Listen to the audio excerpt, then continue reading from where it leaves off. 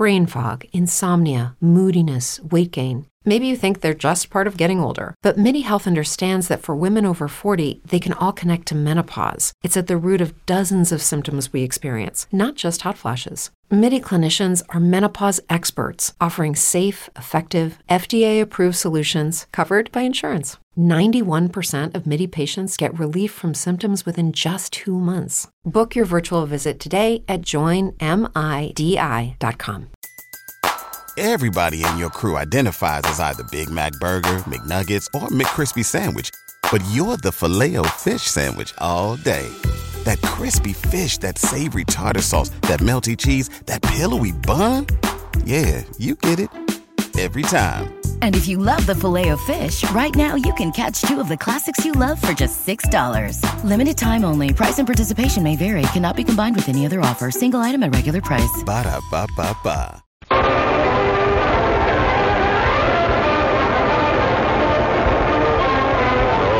I can feel the tremulous excitement rising up like a vast fire, like a swamp fire through my soul. Bring it up there, please, Art, please. I'm beginning to feel it. It's beginning to happen once again.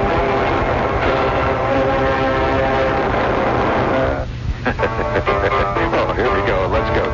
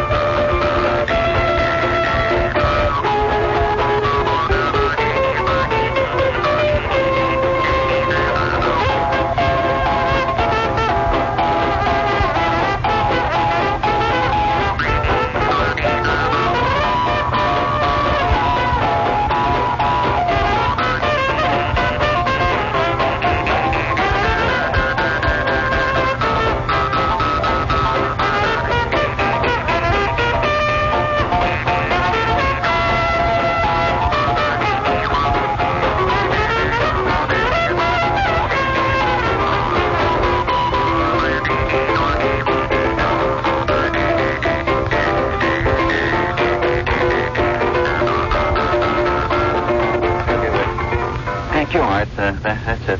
Just a little spring celebration there. Reset that, please, if you will, Art. Ah, God. Oh, you can always tell a good used harp player. Tell you that by the cracked front teeth.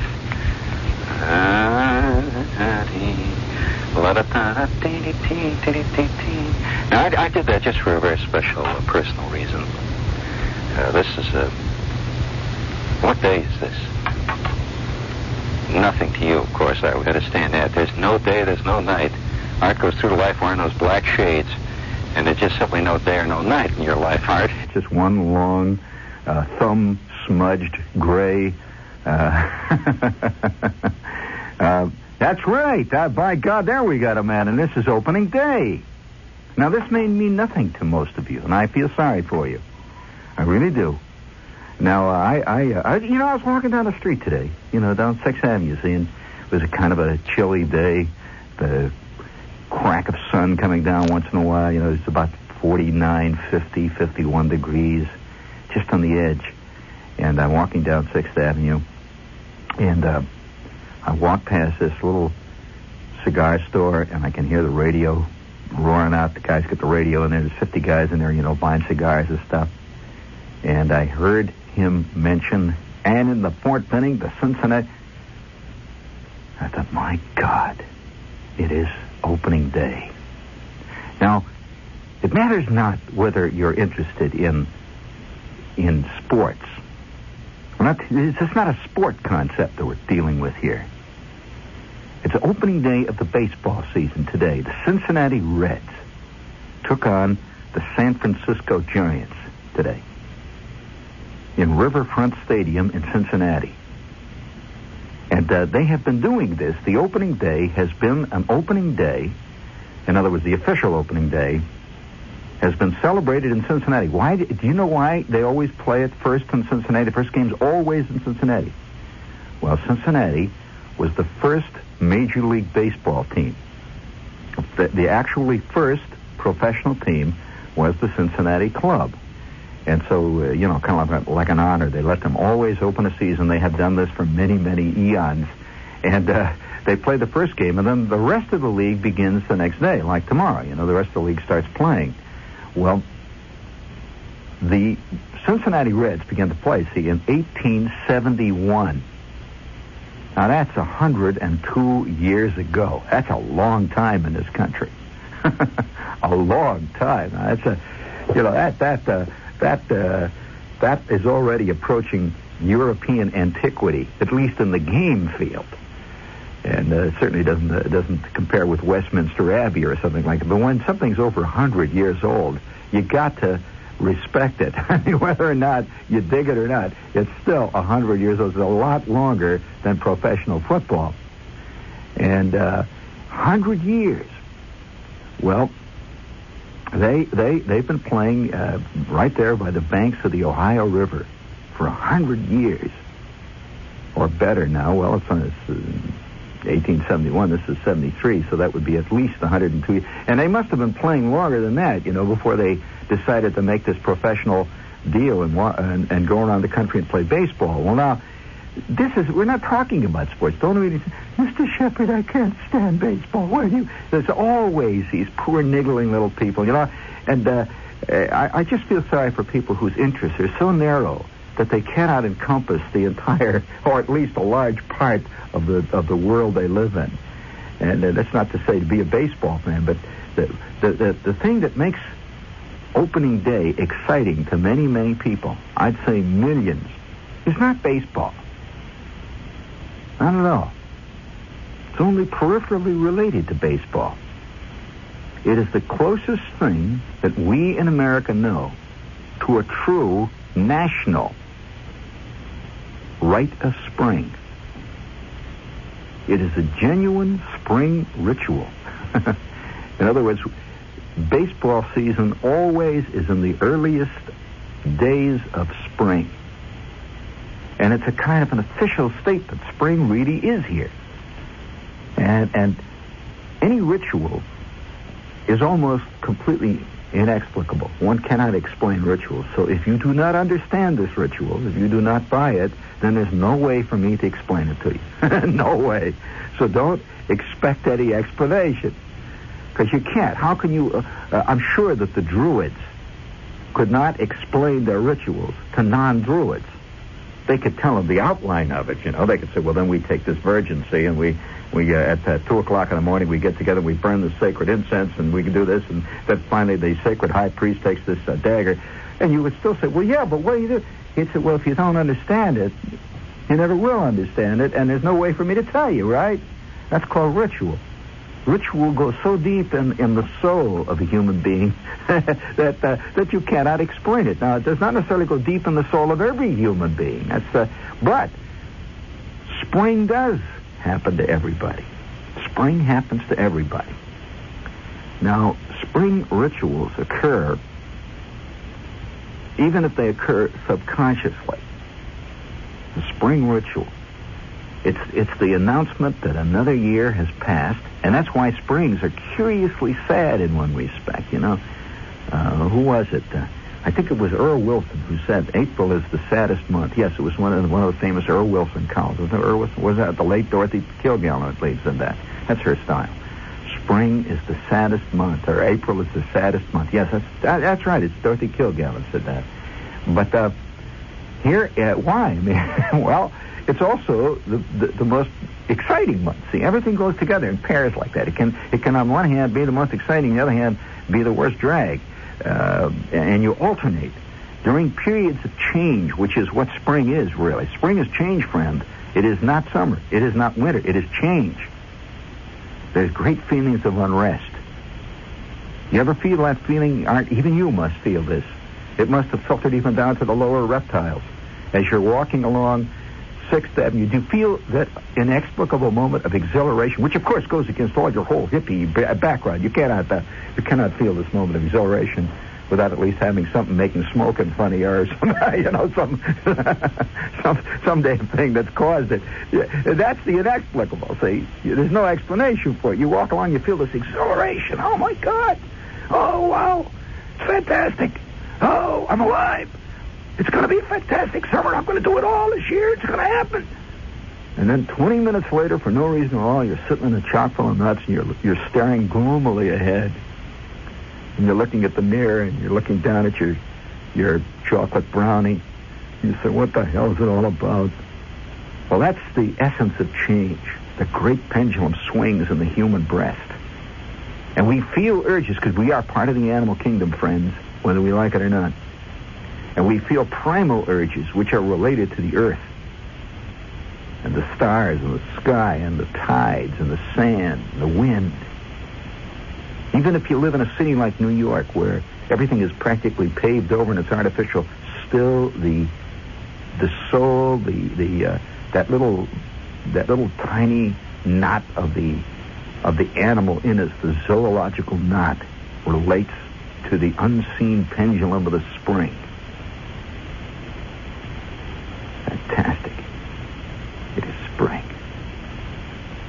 And all of us are celebrating it together, whether we like it or not. I don't care how rich you are. You cannot say, well, I'm going to have my spring 3 months from now. I don't believe in the spring this time of year. No way, friend. Nor can you say, what the hell is he talking about? Huh? With the world in flames with all them rotten politicians in? No, I'm sorry, friend. Spring goes on. Summer will come. Fall will occur, which incidentally is another time of great unrest. Also a time of curious celebration. Yes. In a sense, a very real sense, the World Series is the fall harvest celebration of America. It's the celebration that another summer, another great harvest has been taken in, and winter will set in shortly, and we celebrate with the long shadows falling over the arena. And that's the thing about a baseball park, the symmetry of it. The great round ovoid curve of it is almost egg-shaped, which incidentally is highly significant. The egg has always played a ritual symbolism throughout all of human history. And here's this great oval, and we're all sitting there together, all in curious communication over a total abstraction. A man with a stick and a ball hurtling through the spring air, and men wearing uniforms, and incidentally ritual Kabbalistic uniforms that have strange devices on them, that are devices that have very little to do with you. The very few baseball uniforms that have picture people on them, they're almost all symbolic. A cardinal, yes, a bear cub. The animal kingdom plays a great role in these rituals. Yes. And even our early forebears, the Cleveland Indians. See an Indian. Yeah, that's right. It's all part of it. They don't name ball teams things like the Cleveland Grapefruits. Although that could be a good name for that club. This is WOR, New York, friends. Speaking of, but nevertheless, this is a very interesting phenomenon. To me, it's far more than a game. It is. It's a ritual, and it's a ritual that goes deep into our subconscious. And they celebrate it, by the way, far more virulently out in the country where they feel the spring coming on. Opening day in New York is interesting. But New York, you see, mutes everything. It always has, because it is a great artificial creation which wards off spring, it wards off summer, it wards off even winter. Most people live their lives in air-conditioned cubicles, so spring, summer, winter come and go, and you only feel a faint inkling of it. But in places like Cincinnati, where for miles around the town you can feel the spring coming on, you can smell the river changing. River smells differently, in April than it does in, say, December. You smell it. And you can see the water rising. The flood time, the water rises. That means the snows are melting all over the upper reaches of the river. And water is rising. And the sense of spring is really almost too much to bear sometimes. You have to do something about it. And so for that reason, and many others, but for that reason alone, opening day has always been sold out in Cincinnati. To get an opening day ticket in Cincinnati is the equivalent of almost getting to be nominated by the Liberal Party for mayor in New York. It doesn't mean much, but at least you got it.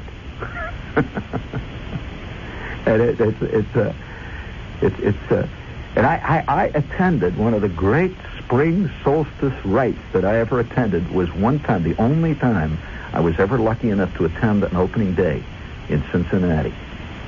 It was a great afternoon. That's spring, what are you going to do? Spring, man. I just want to, because, I think it's an artist's duty to the public to report, not to the public, but, to life, to report on the unreportable, on that which we rarely talk about. But let's face it, spring does cause a lot of mind blowing. I'll bet this. I'm going to make a statement about spring right now. Spring is always romanticized, in songs and in poetry, and it is. It's a very romantic time. This is one of the reasons, by the way, why traditionally weddings have been held in June. This is spring, it's springtime. I also feel, I don't know the statistics, but I'll bet any money that more affairs are begun in the spring. I'm talking about affairs, hanky-panky stuff. I'll bet more affairs are begun in the spring than at any other time of the year. Also, I will suggest this. More divorces are contemplated in the spring of the year. Contemplated. I'm not saying that they're carried through. People sitting moodily looking down into their coffee grounds at the chock full of nuts. And I'm talking of all sexes. Today one must say all sexes, not necessarily both. So he's contemplating, I'm not slighting anyone, so he's contemplating, looking, he, she, it, looking down into the coffee grounds. Oh, God, this year I'm going to do it. I'm just going to have to do it. That's the contemplation.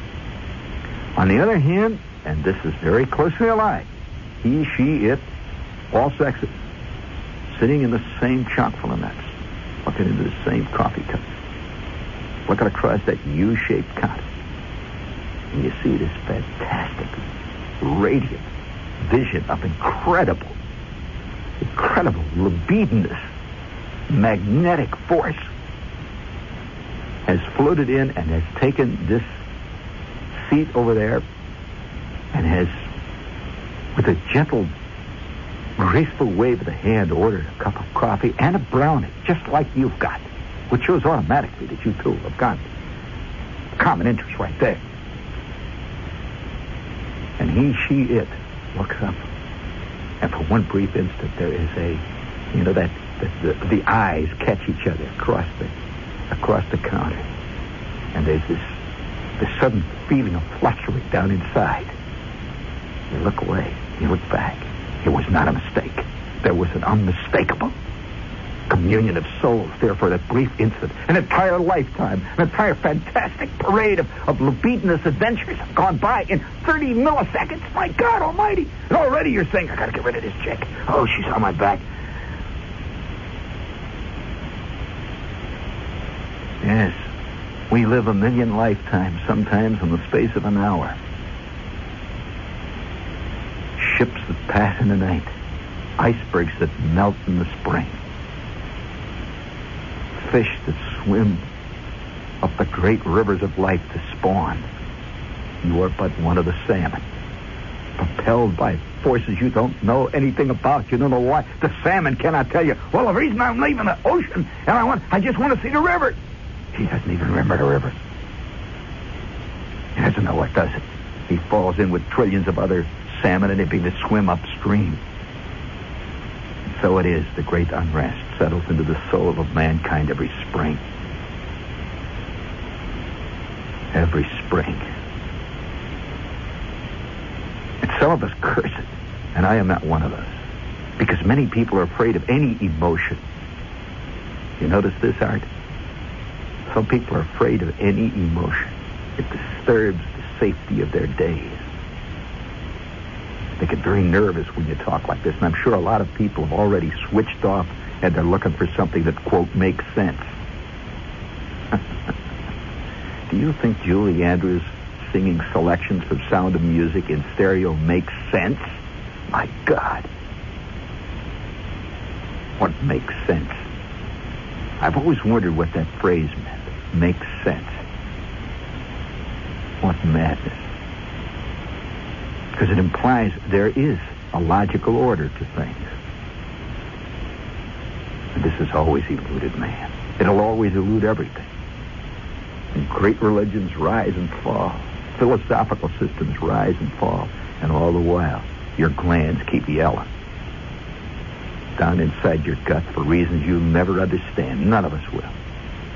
Freud, Dr. Rubin, Jacqueline and Suzanne. Nobody. All the great minds of our time. Yes.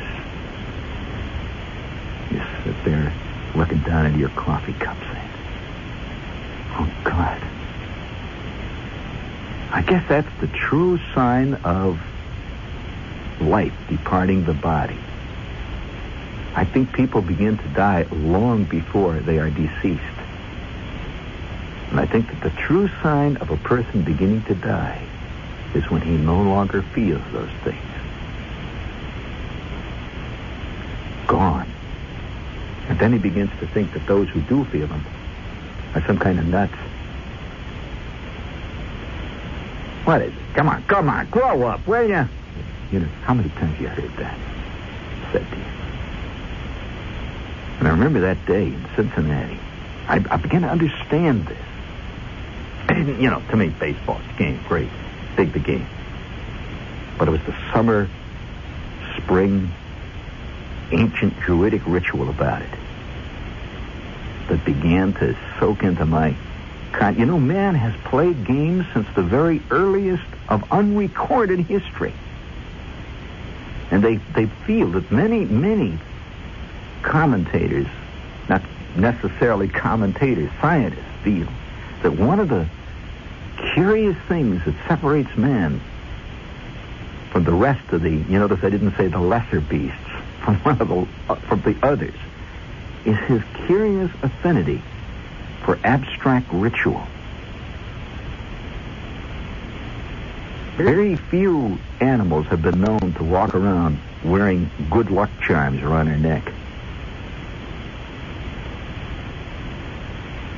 No. There's never been a case where a bear has taken the claw of a fallen enemy and put it on a string around his neck to ward off defeat by other enemies. Man. Games are with us always. Even ladies who hate baseball find themselves playing bingo. Why? Why do you sit there and holler all of a sudden, bingo? What does this mean? I have had victory over my enemies. I have vanquished the foes. I have emerged victorious. My enemies are lying in disarray on the field, their broken bodies strewn around my victorious chariot. Bingo!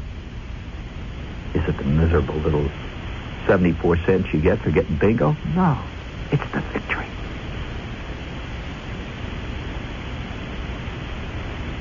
Aged gentlemen squat over canasta cards. You walk through Washington Square in the village like I did this morning, and the spring brings them out. Yeah, it brings them out, the young and the old, all sitting around checkerboards, watching, constantly looking, and 2 or 3 guys are sitting there mulling for weeks over a single chess move. The game, the ritual, the New York Times crossword puzzle. And on this particular Saturday, and it was a Saturday, this opening day, I'll never forget it. I happened to be, I was going to school. And my roommate in school lived down in Cincinnati. And he was going home for the weekend, you know. And he says, hey, he said, how'd you like to go home with me this weekend? Yeah. He said, hey, he says, my old man's got a box seat at Crosby Field. I'm going back for the opening game. That was another story. I said, well, opening game.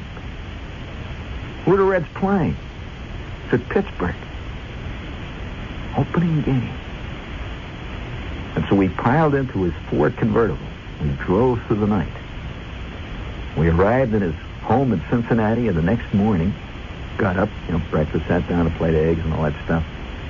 And his old man was all excited. It was opening day. He had a box seat. And I did not, at that time, realize the significance of this. The old man says, oh, boy, and I'll tell you even who pitched. You curious who pitched? Ewell Blackwell hurled the opening game. And Blackwell pitching for the Cincinnati Reds. And we got in his car. We went down to the park. Millions of people. And it was a cold, kind of a raw, edgy spring day. Not the classical spring afternoon that we all think of, but it was unmistakably spring, because as we drove down south and drove through that great Ohio Valley, we drove down through southern Indiana and over into southern Ohio there, you could see on all sides rolling bright chartreuse green of the beginning fields that were just beginning to take hold. You could smell it in the air. And you could see flocks of birds would rise and fly over the roads as we drove down towards Cincinnati. And when we got into town, had opening day that morning, when we walked out, I was not used to the river smell yet, because I had never lived next to a big river in my life. And I smelled this smell. The river smell is very strong in spring and in fall in Cincinnati. And it's an exciting, curious smell. It's the smell of a million kinds of life going on and awakening. It's the smell of catfish moving upstream. The smell of deep water. The smell of mud on the banks and cattails beginning to germinate and grow and all this. You could smell it. And then we got into the parking lot. Millions of people are coming in. Cars are moving in. Great crowds of people all just walking forward towards one thing. This great green oval. And traditionally, ball fields have been green, which incidentally is also, interestingly enough, connected with the whole idea, the Shibui concept of Japan. The natural color of nature is green. Green. This great green stadium standing there right on the banks of the river. And we all filed in, millions of people, right? I could feel the excitement welling. And remember, it wasn't the game. It was, I'll tell you that the guy who went to the spring ritual at Stonehenge, your average Druid, was not going there for the sacrifice of the Virgin. He was going there for a lot more than that, and that was only incidental to it. And so and by the way, the pirates were the sacrificial virgin that day. If any of you know anything about Ewell Blackwell, you know what I'm talking about. especially the Pittsburgh Pirates of that period. All Blackwell had to do was to walk out of the dugout, throw his hat on the mound, and the ball game was over. But that isn't the point. Not really. And yet it was connected with it. Because all spring rituals, ultimately, are involved in life and death. And this day, it was the death of the Pirates and the beginning of life of the Reds. And so we moved into this great stadium. And we were sitting out along the left field foul line, about 70, 80 feet back of third base, out on that left field line. Down low on the field, you could smell the grass. You could see places where it was not yet fully grown in. And the groundskeepers had seeded it. You could see the seed, the grass seed. We were low enough to smell the grass. And that's one of the great things they're going to miss, by the way, ultimately, in all the tartan turf, the polyethylene turf and so forth, is the smell of that grass in a ballpark on a hot day. And we could see all the seeded places out there. We all filed in, and people began to gather into this great stadium. The opening day was set for 1 o'clock in the afternoon. But the opening pitch was to be hurled. And at 12:30, the ceremonies began. A band marched out. No ritual is anything without music. And the band marched out to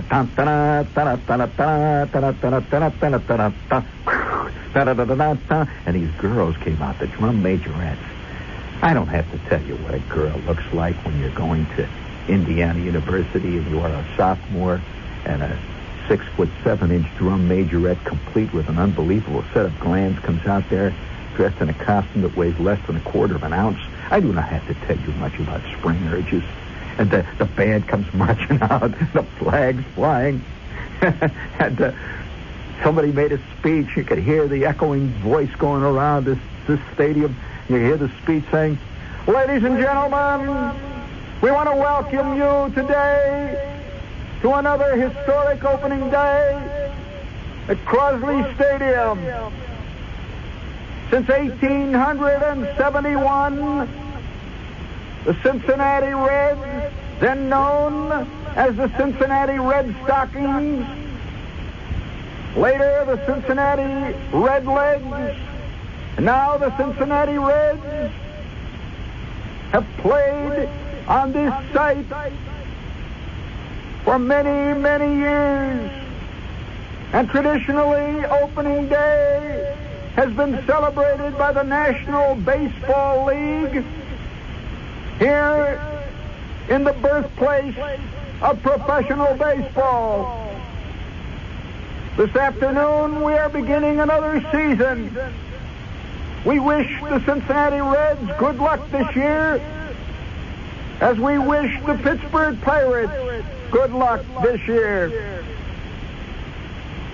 And now, to begin the new season, we introduce to you, in the third base dugout, the Cincinnati entry in the National Baseball League. Let's give a welcome to the Cincinnati Reds. And at that point, the club came charging out on the field in their brand new spring uniforms, red and white, bright red hats, and the crowd, just a fantastic roar.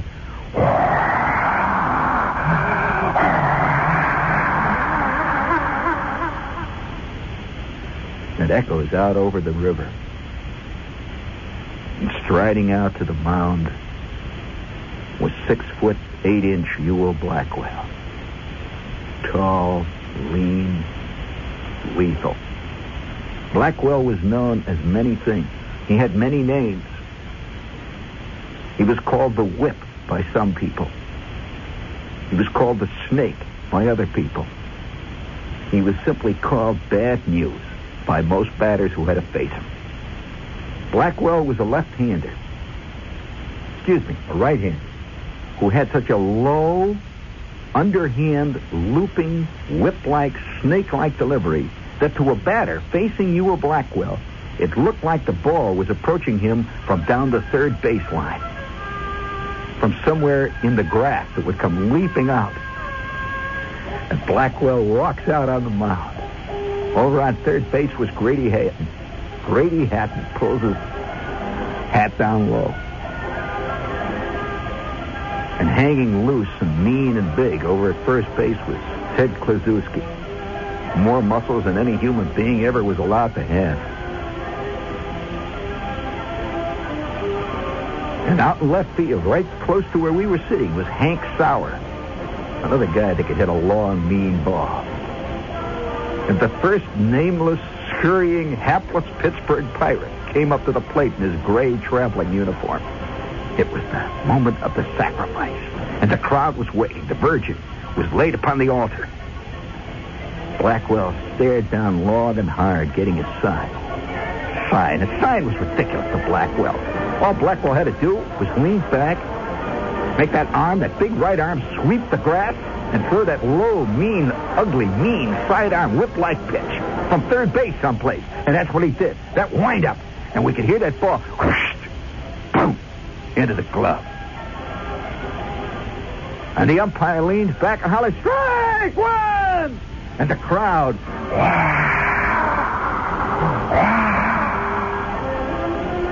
we were all together. It was another summer sacrifice had begun. And the ritual was being played out on the green fields of the growing, rich, verdant Ohio Valley. And the smell of the river drifted in all during the game. The summer had officially begun. And now all the divorces could start and all the affairs were official and life was good. WOR New York.